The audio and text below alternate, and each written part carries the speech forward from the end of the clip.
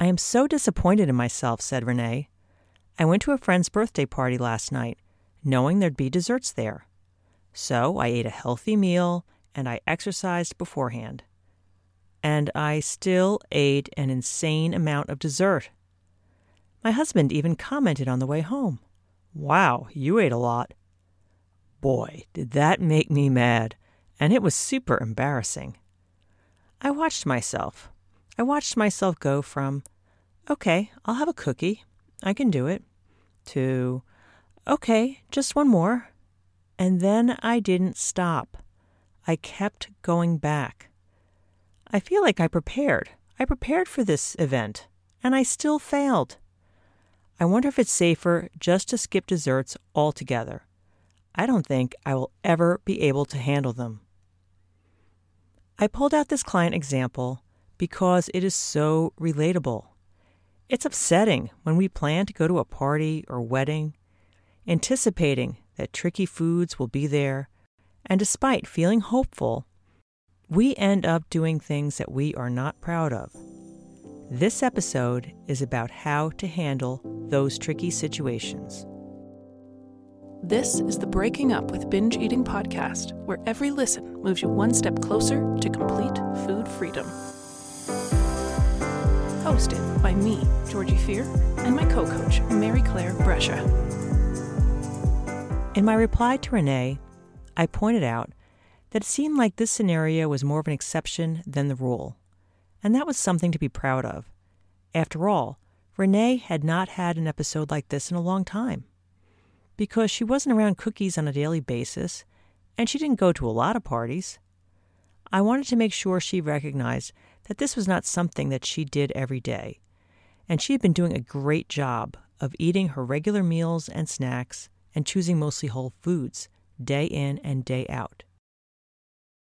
Breaking up with binge eating does not mean never ever overeating again.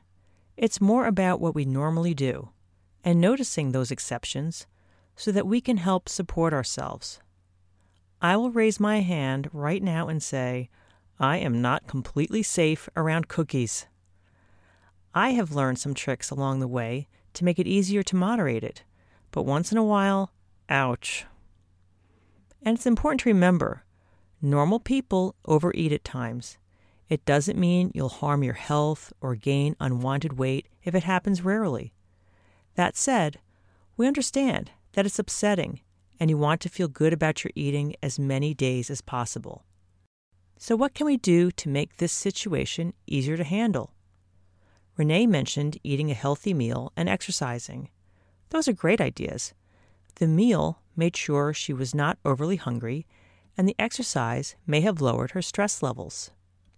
What else can we do? I am just going to list a bunch. Number 1. Pre-decide. Decide ahead of time how you will approach the desserts. Perhaps you might decide to have a normal, not skimpy serving and include some fruit. You could also be the one who brings the fruit. To my knowledge, no one has ever turned a guest away with a bowl of cut-up, colorful fruit. Number 2. Establish a different focus for the evening.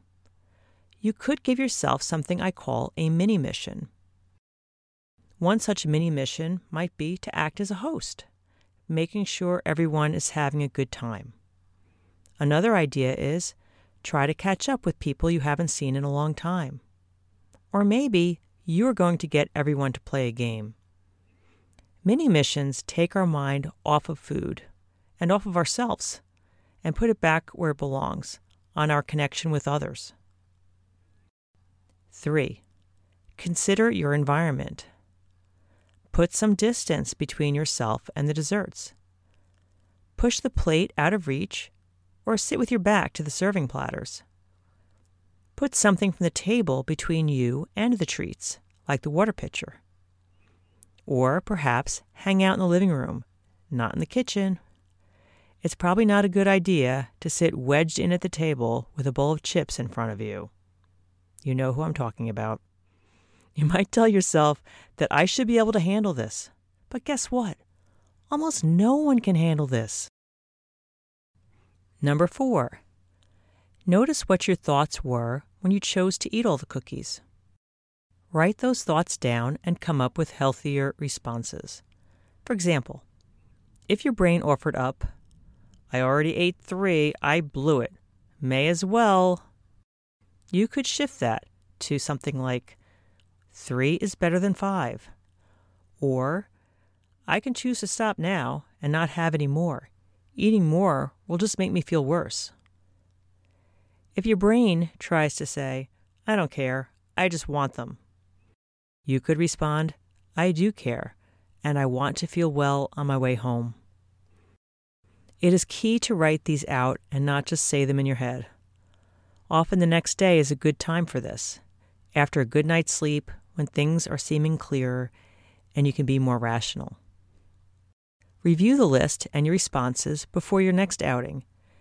You'll be surprised when the old thoughts pop up, your new responses will not be far behind. Number 5. After you eat dessert, commit to not eating for 20 minutes. That allows enough time for the urge to continue to eat to dissipate. This really works. Taking a 20-minute break might be easier than saying no. Since there's often coffee or tea served with dessert, this too can be a great tool to help the transition.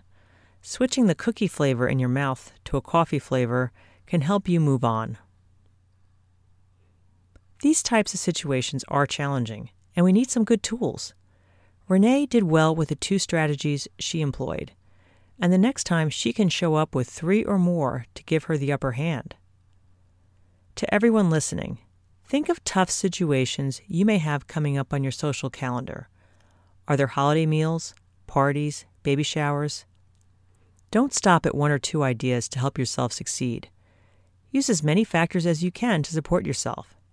Think ahead to how it will feel to get into bed that night, feeling proud of yourself, knowing that you made it through a tricky food situation but steered yourself well.